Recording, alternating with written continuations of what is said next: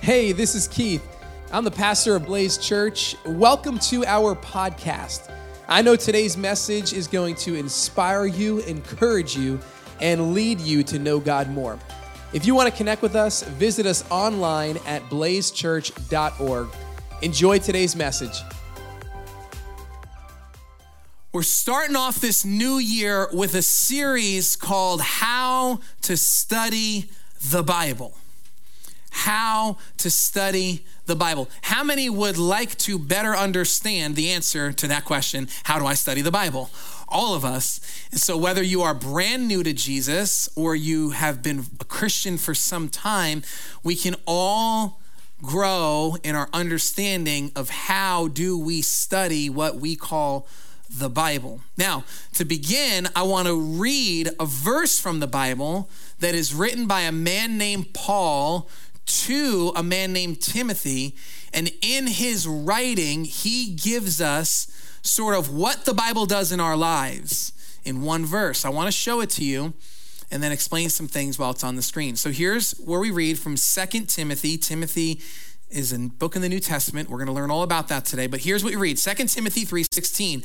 All scripture is God-breathed and is useful for teaching, rebuking, correcting, and training in righteousness.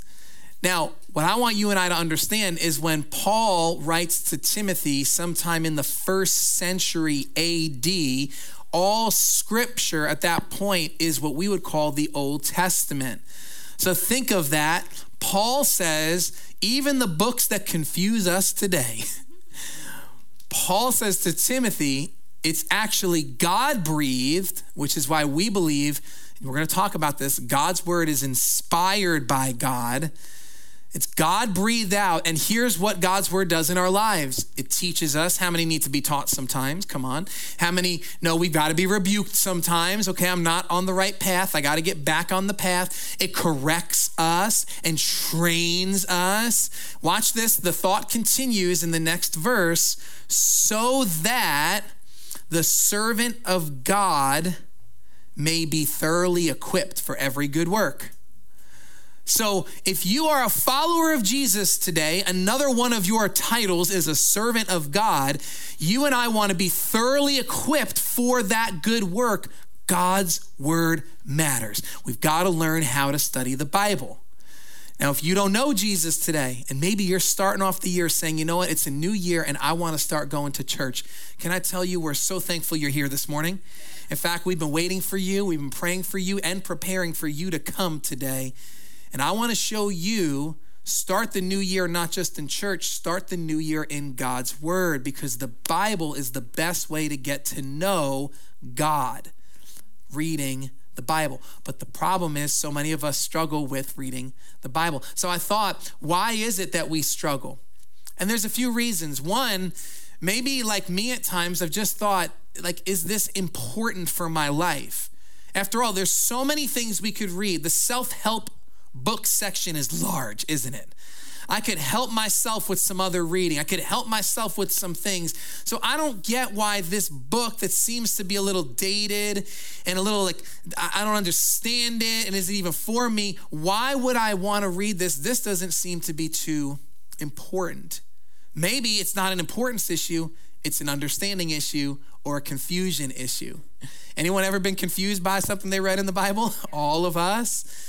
And maybe you even started off with a good aspiration, a good goal, and you said, this is the year I'm going to read through the Bible. And so you thought, what better place to start than the beginning? And so you opened up and you started reading in Genesis, and it was fun.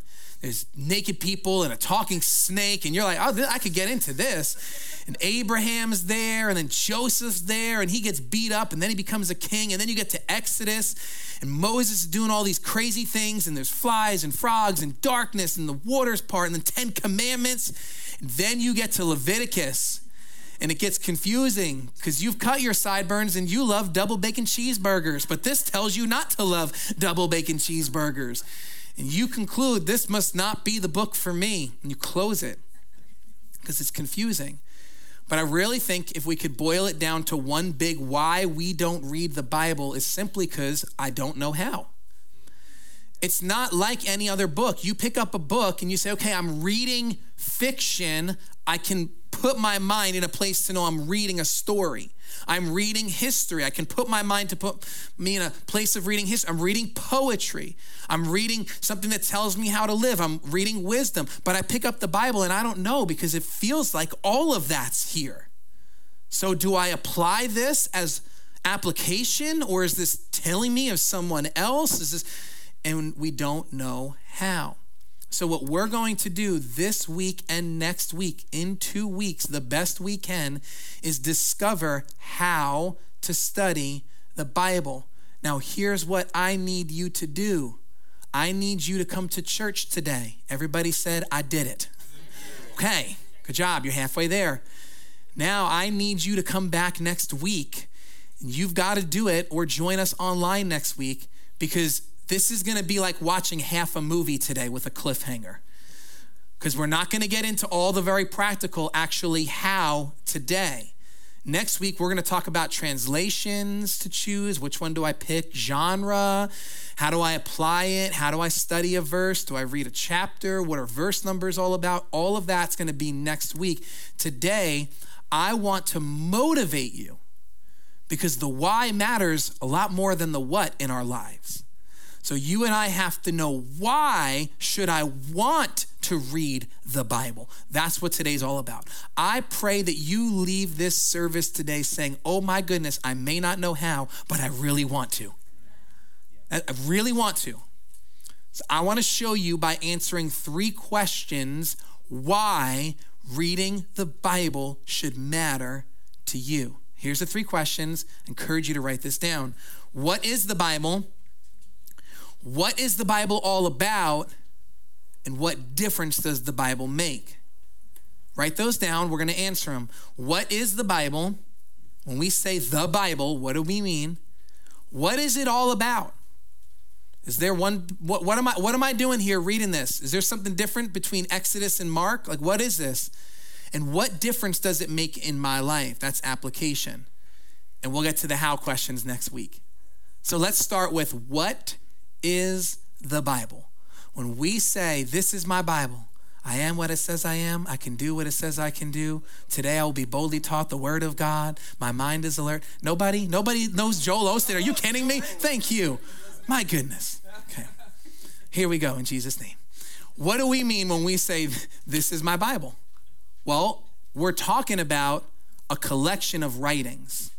The first thing to understand is this: the Bible is broken up into 2 big parts. We call them testaments: the Old Testament and the New Testament. The Old Testament and the New Testament. Write that down.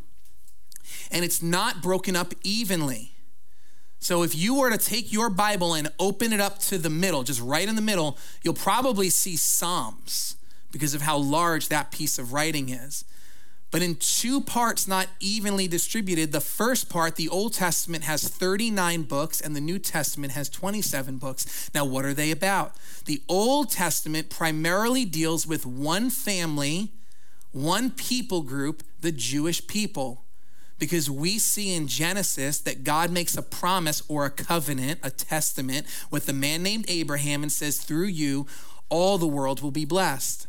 The Old Testament, those first 39 books in your Bible, primarily deal with God's blessing coming to and through the Jewish people, which is why you'll get books of history, books about kings, Jewish prophets, the law, the Torah, the Psalms, the writings, and all of that in a Jewish mindset. We're going to talk about that next week, Jewish literature.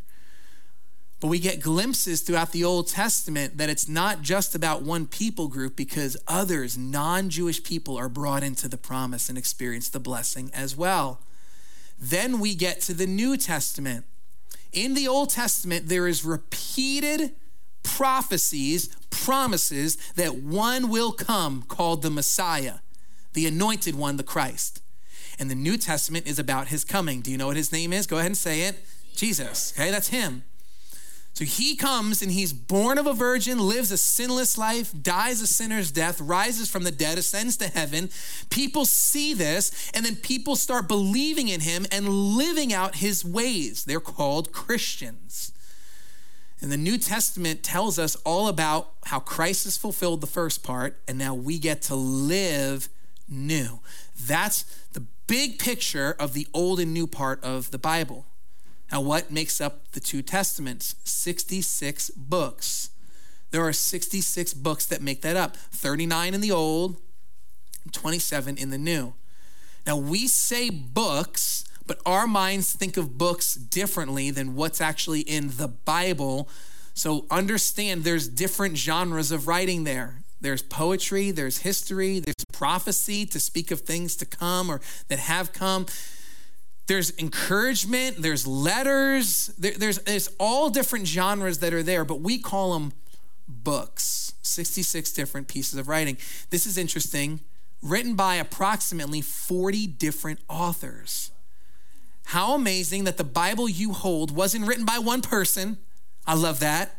Not one person got some special revelation and started writing things. No, this is written by different authors. And these authors are very different. There's a king, there's a shepherd, there's a tax collector, there's a doctor, there's a rabbi. I mean, it's all, the people that God uses is so varied. And that's approximate, debate over the number. But here's what I want you to understand what we read first. While there are different authors, we believe God inspired it and men held the pen. That is the only way that you can have this consistency, this single story woven throughout, is that it is in fact God breathed. All scripture, God inspired. Here's a cool fact. Your Bible contains nearly 1,500 years of writing. So what we read about spans human history for nearly 1,500 years. In the first century AD, going back to 1400 BC, the stories of Abraham. All of that in there. Watch this. There's 3 different languages that your Bible's originally written in. Hear this. It wasn't first written in English or Spanish. No, it was written in Hebrew, Aramaic, and Greek. Those were the 3 primary languages. And then over time, we've translated it, we'll talk about that next week, into language. All of that, if there's just one thing that you need to know when you open your Bible, is that it's telling one story. Yeah. And if you can understand that, I'm telling you, you're well on your way to understanding how to read the Bible. That if you say, okay, there's one story being told, what is it? We're going to get there. Remember, it's the second question. What's it all about? But first, when you say the Bible, someone says, did you read your Bible today? You should say, oh, you mean the two Testaments, 66 books written by 40 authors over 1,500 years in 3 different languages that tells one story? Why, yes, I did. I did the verse of the day. But you should understand what we mean. We say, did you read the Bible? That's cover to cover what it is. And there's different types of Bibles. We'll talk about that. The question we need to answer next is very important. It's this: how can we trust the Bible? And what I mean by how can we trust the Bible, I'm not specifically talking about what it says. I'm asking, can I trust that the Bible I hold today is in fact the writings of the original authors? You ever thought about that? I mean, if you're building your life on Jesus and this, you probably should want to know, is this actually it? Like, what if in, 430, they changed something? What if in 2000, remember Y2K? Crazy stuff happened. Right? What if during that time, all stuff changed? I don't know if this is original, if this is real. How can I trust that what I hold today, what's on YouVersion Bible app, the Bibles we have today are in fact the writings of the apostles, the prophets, the fishermen, the tax collector, all that? Well, it comes down to one word. I want you to write it down. It's this word: original manuscripts. 2 words, one thought. Original manuscript. And what an original manuscript is, when historians and archaeologists, way smarter people than me, I'll give you that, when they're dating writings and they're looking at human history, they're looking for what's called original manuscripts. These are documents Started on stone tablets, moved to papyrus and scrolls. They're looking for fragments of these original documents that have been passed down and dating them as closely to the event that they're written about as possible, and asking, how many copies do we have? Let's verify this. I mean, if we're talking about something that happened in 1300 BC, 3,300 years ago, roughly, I want to know how many copies we've got of that. And is it real? They're looking for original manuscripts. So you may be familiar, in 1946, there was a discovery made of the Dead Sea Scrolls in the Middle East. And do you know what that discovery did? It validated the Old Testament in the biggest way possible. They got access to these original manuscripts, full prophet Isaiah. I mean, pieced it all together to show what you and I have today is actually what we call the Old Testament. When it comes to the New Testament, there are more than 5,700 Greek manuscripts that contain all or part of the New Testament. Now, let me give you that number in comparison to some other works that are used, especially in higher education environments. 5,700 Greek manuscripts for the New Testament compared to 1,757 manuscripts of Homer's Iliad. So just think of that, something that I know I've heard of, tried to read. Homer's Iliad that we hold to, well, there's only 1,757 manuscripts as compared to the 5,700 Greek manuscripts of the New Testament. How many of you ever heard of or read Beowulf? I have. Remember it in college. Do you know how many original manuscripts there are for Beowulf? 1. That's it. And yet it'll make its way into a lecture and be told we're going to read this to understand culture and society and what took place with the gods. And there's 1 original manuscript. We don't even know if what we're reading is real.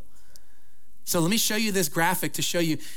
There's 5,700 Greek manuscripts, but there's more than 27,000 manuscripts in different languages that show us the New Testament that was written between 50 and 100 AD, and the earliest manuscript is found in 130 AD, not even 100 years after the events took place.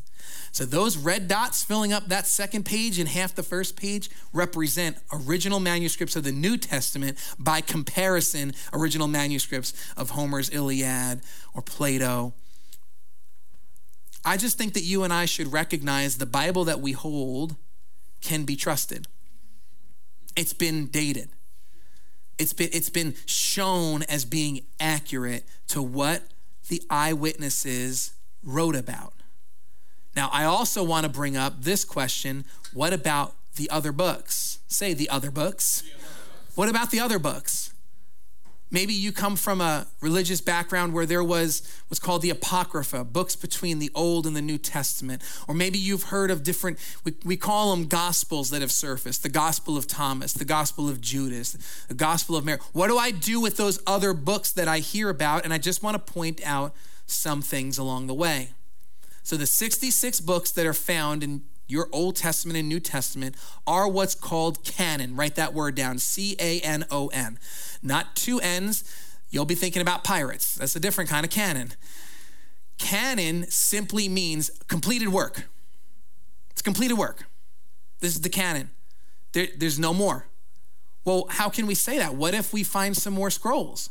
What if we find some more works? Why didn't those books get chosen? Why do we say these 66 and no more? Here's why. Since 475 BC, the Jewish people have recognized what we call the Old Testament as the canon of Jewish writing. And they had reason to choose more. There were more. But they recognized those 39 pieces of writing as the canon that makes up the Jewish faith, the Old Testament. For the New Testament, there was certain criteria that was used to make the canon that we call the New Testament. One of the criteria was the piece of writing had to be written by or authorized by an apostle. And that's a capital A apostle.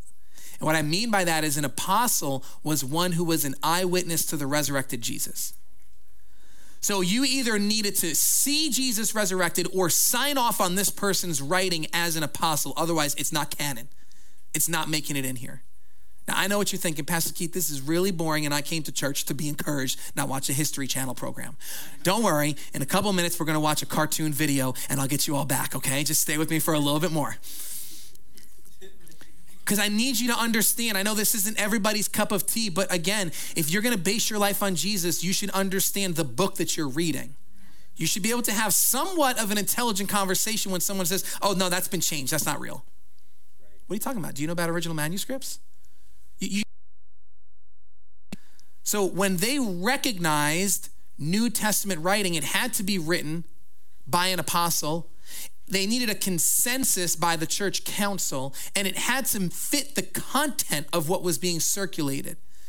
So take a look at this slide. This will show you the canon of the New Testament. Across the top there is the 27 books. And watch, on the bottom, the Acts of John, Acts of Andrew, the Gospel of Nathaniel, the Gospel of Thomas, those writings were around in that time period, and yet they weren't recognized as canon. They could have, and here's what I want you to understand. Oh, so they just chose the ones they wanted. No, it's not about choosing, it's about recognition, and there's a difference. They didn't put all the scrolls out on the table and say, I like that one, I want this one. There was criteria. There was a recognition. And the canon was formed in 367 AD, the New Testament. So what happens with the Apocrypha and these other books that still exist? Interestingly, especially for the Apocrypha, I think we should understand this. The Apocrypha was written between 475 BC and 30 AD. Now, who knows who walked the earth from 4 BC to 30 AD? Any guesses? Go ahead, just take a guess. Yeah, if you're in church and you don't know the answer, just say Jesus 95% of the time. You're right. What are you going to do? I'm not going to argue with you. You said Jesus. You would be right. Jesus. Why does that matter? Jesus walked the earth at a time when the Apocrypha was already written. Did Jesus ever quote the Apocrypha? Not once. In fact, he quoted the Old Testament more than 300 times, and that's preserved for us in the New Testament, and he never quoted the Apocrypha, and it existed. Jewish people never accepted the books as canon. Now, here's what they are, because I'm not just throwing shade. They are books to the church, but they are not equal with inspired scripture, okay? So they're books to the church. We might learn about what was taking place in history during that time. We know when they were dated. Good. Read some ancient literature. Do it. Find out some things about the culture, the Maccabees, all of it. Good. But do not confuse it with inspired scripture. It has never been canon. And here's the good news for you and I. How many get frustrated when your iOS has an update? I know I do. I'm so sorry. I'm accidentally sending voice memos to people all the time now. I don't even know how it's happening. I don't know how to use my phone any longer because it got an update, got a second version. Okay, here's what I want you to know about your Bible. There's no update coming. You need to know that. Now, the YouVersion Bible app may have an update, but that's software, not new books. There will not be a discovery. Like you've got 39 old and 27 new, and hey, that's plenty for a lifetime. It's been canon since 400 BC and canon since 300 AD. So you and I don't have to worry about, well, what if there's something new? What if there's something I missed? What if God wants to reveal more? He's already revealed it. It's in the canon of Scripture. Now we got to learn how to study it. How do we study the Bible? So, 3 questions. What is the Bible? We've covered that. I promise the next 2 will be a little shorter. What's the Bible all about? And to answer that question, we're going to watch a video that shows us the single story that the Bible is telling from the very beginning, the first book, Genesis, till the 66th book, Revelation. Take a look at the screen. The Bible's an important book, but it's really long. Yeah, it's a collection of many books written over a long period of time, but altogether they tell one unified story. So, what's the story of the Bible? Well, it begins by introducing us to a beautiful mind, the author of all reality, a being called God. And he has the power to take the dark chaos of the uncreated world and bring about order and beauty and a garden full of life. And to crown this accomplishment, God appoints these creatures called humanity, or in Hebrew, Adam, and they're made as God's image. which means that they're commissioned to rule this beautiful world on God's behalf by harnessing all of its potential and creating even more beauty and order. This is a story about humans using their power to do meaningful, life-giving work. But the question is, how? Yeah, humanity now faces a choice that's represented by a fruit tree. So humans could partner with God and find freedom by trusting in his knowledge of good and evil. Or They could seize power and define good and evil on their own, which, God warns, will kill them. and they hear the voice of a dark, mysterious creature that tells them the choice is simple. Take the fruit. It'll give you power and freedom to rule the world on your own terms. And so they seize this knowledge, and as a result, they become suspicious and self-protective. It leads to fractured relationships, violent power grabs, and ultimately, a whole civilization, Babylon, that has redefined evil as good. And so, God scatters this corrupted human project. And here the story of the Bible takes an important turn. We zoom into the story of a man and a woman who come out of Babylon, Abraham and Sarah. Yeah, God promises that from them will come a new people, a nation that has another chance to make the right choice. And if they succeed, it will open up this new way forward for the rest of humanity. And this is why the rest of the Bible story is about this family. And it does not go well. Despite God's personal guidance, Abraham's family gives in to that same temptation to redefine good and evil on their own terms, apart from God. Even when their best people were in charge, rulers who loved God's guidance and had divine wisdom, even they gave in. And so Israel was warned by their own prophets that these choices would lead them back to Babylon, this time as conquered captives living in exile, and that's exactly what happened. So even with God's personal guidance, Israel fails. Who can succeed? Well, the prophet said that the story wasn't over. God's going to send a new leader to Israel to cover for their failures and to transform the people's hearts and minds so that they can make the right choice. And so the part of the Bible called the Old Testament ends, and these promises are left hanging. And then the biblical story continues into the New Testament. We're introduced to a man who comes from the line of Israel's kings, Jesus of Nazareth. And he said that he was bringing all these promises to their completion. He confronted that dark, mysterious evil that all humanity has given into and resisted its power. And then he announced that God had arrived to rule the world through himself.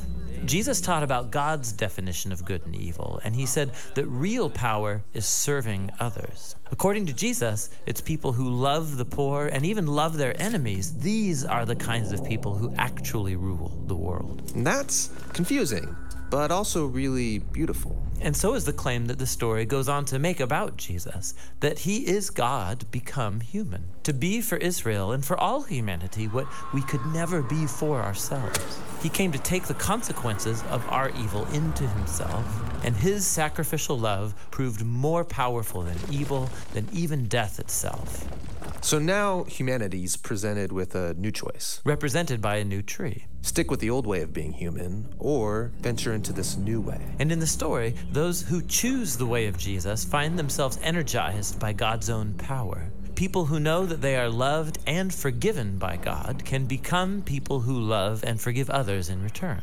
The Jesus movement quickly spread throughout the world, forming these new communities of people who follow the way of Jesus. But they faced problems. There was persecution from the outside by people in power, and inside there was confusion, even compromise. Yeah, because following Jesus is really hard. And so the movement's leaders, called apostles, they wrote letters to comfort and to challenge these communities to stay faithful to the difficult way of Jesus. And they're called to hope for the day when Jesus will come and change everything. And so the Bible ends by pointing to the future day, when all wrongs are made right, when evil is eradicated, heaven and earth are united, and humanity can rule the world together in the love and power of God.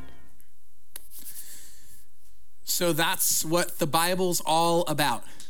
One story, and here's a good way to understand it. The purpose of the Bible is to show mankind who God is and his plan to save mankind from their sin through his son, Jesus Christ.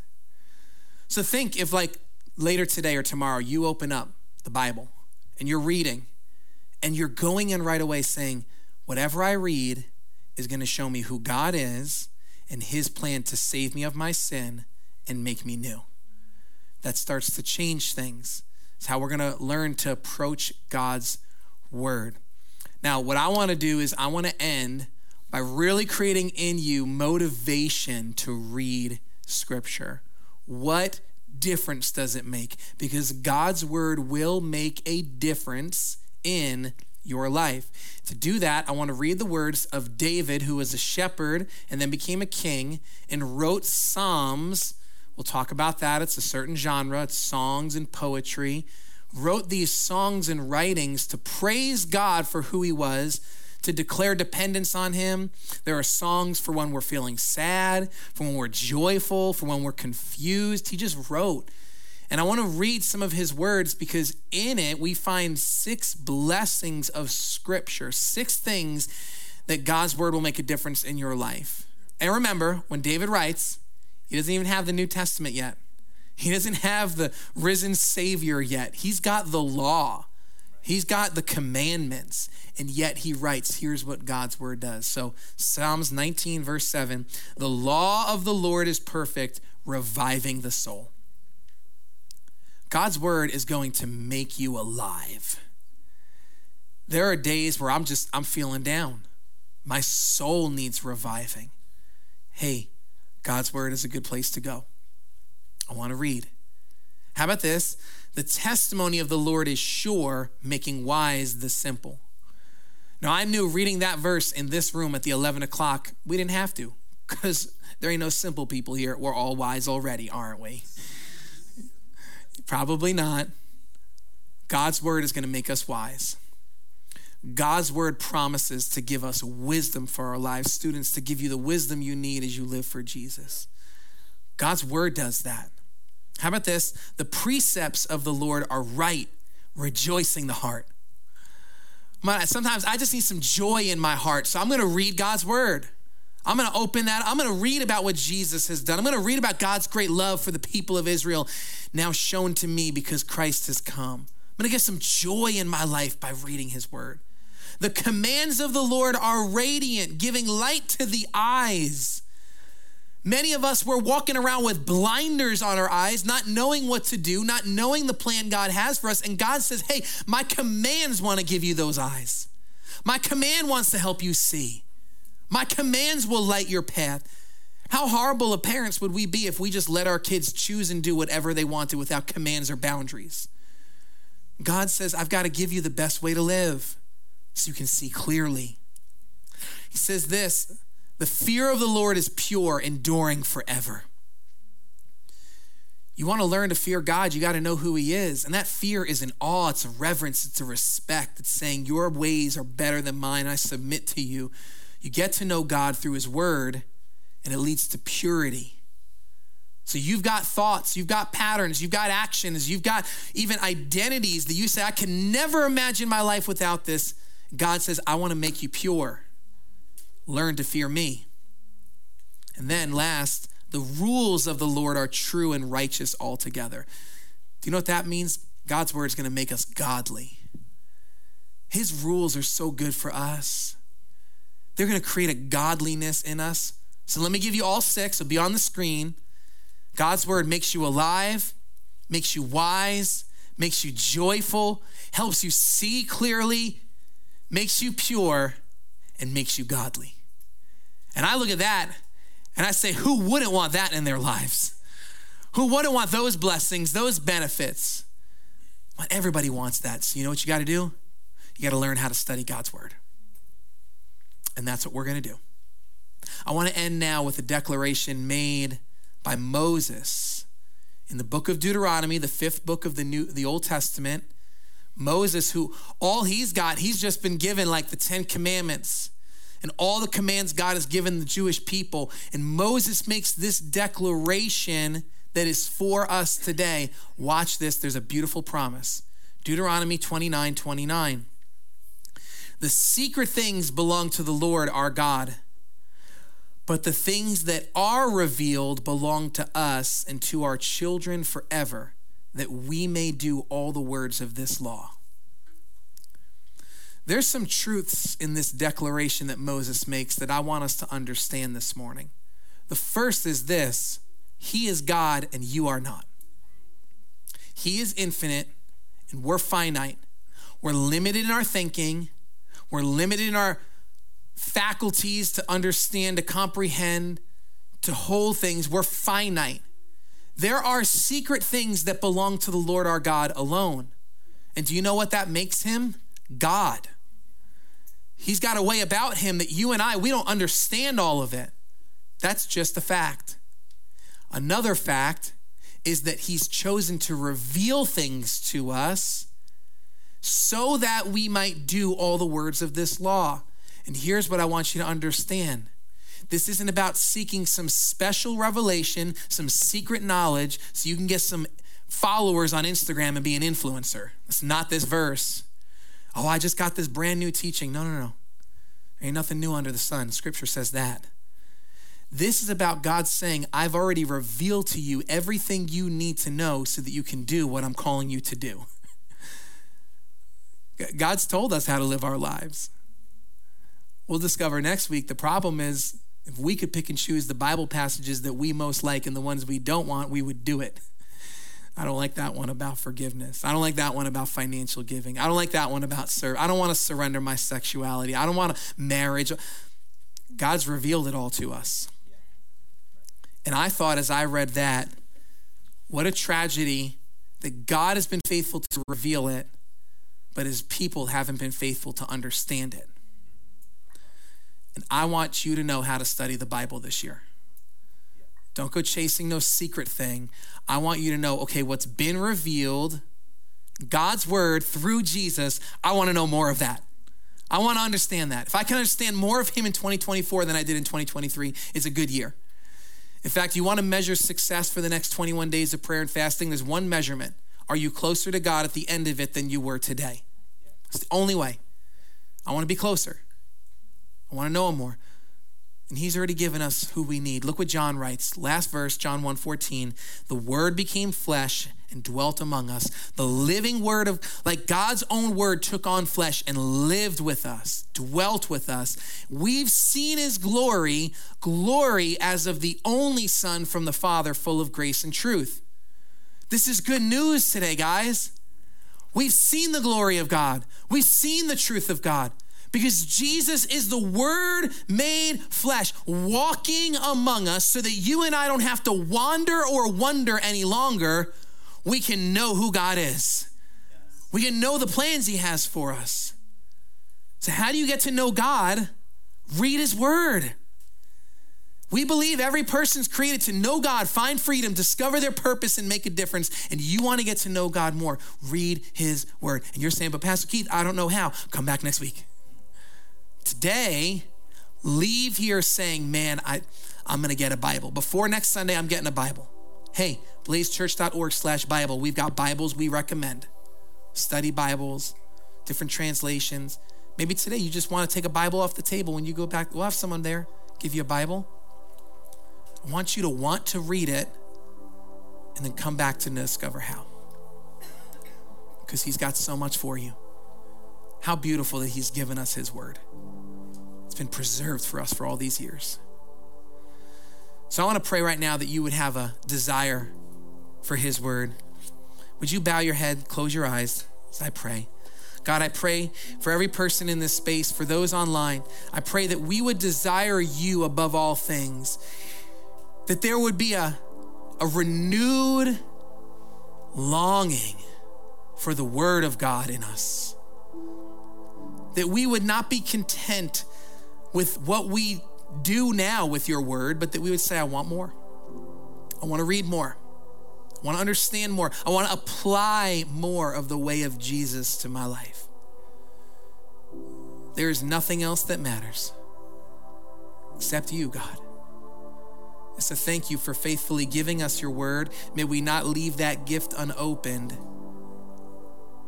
May we read, use, and apply the word of God to our lives. In Jesus' name, amen.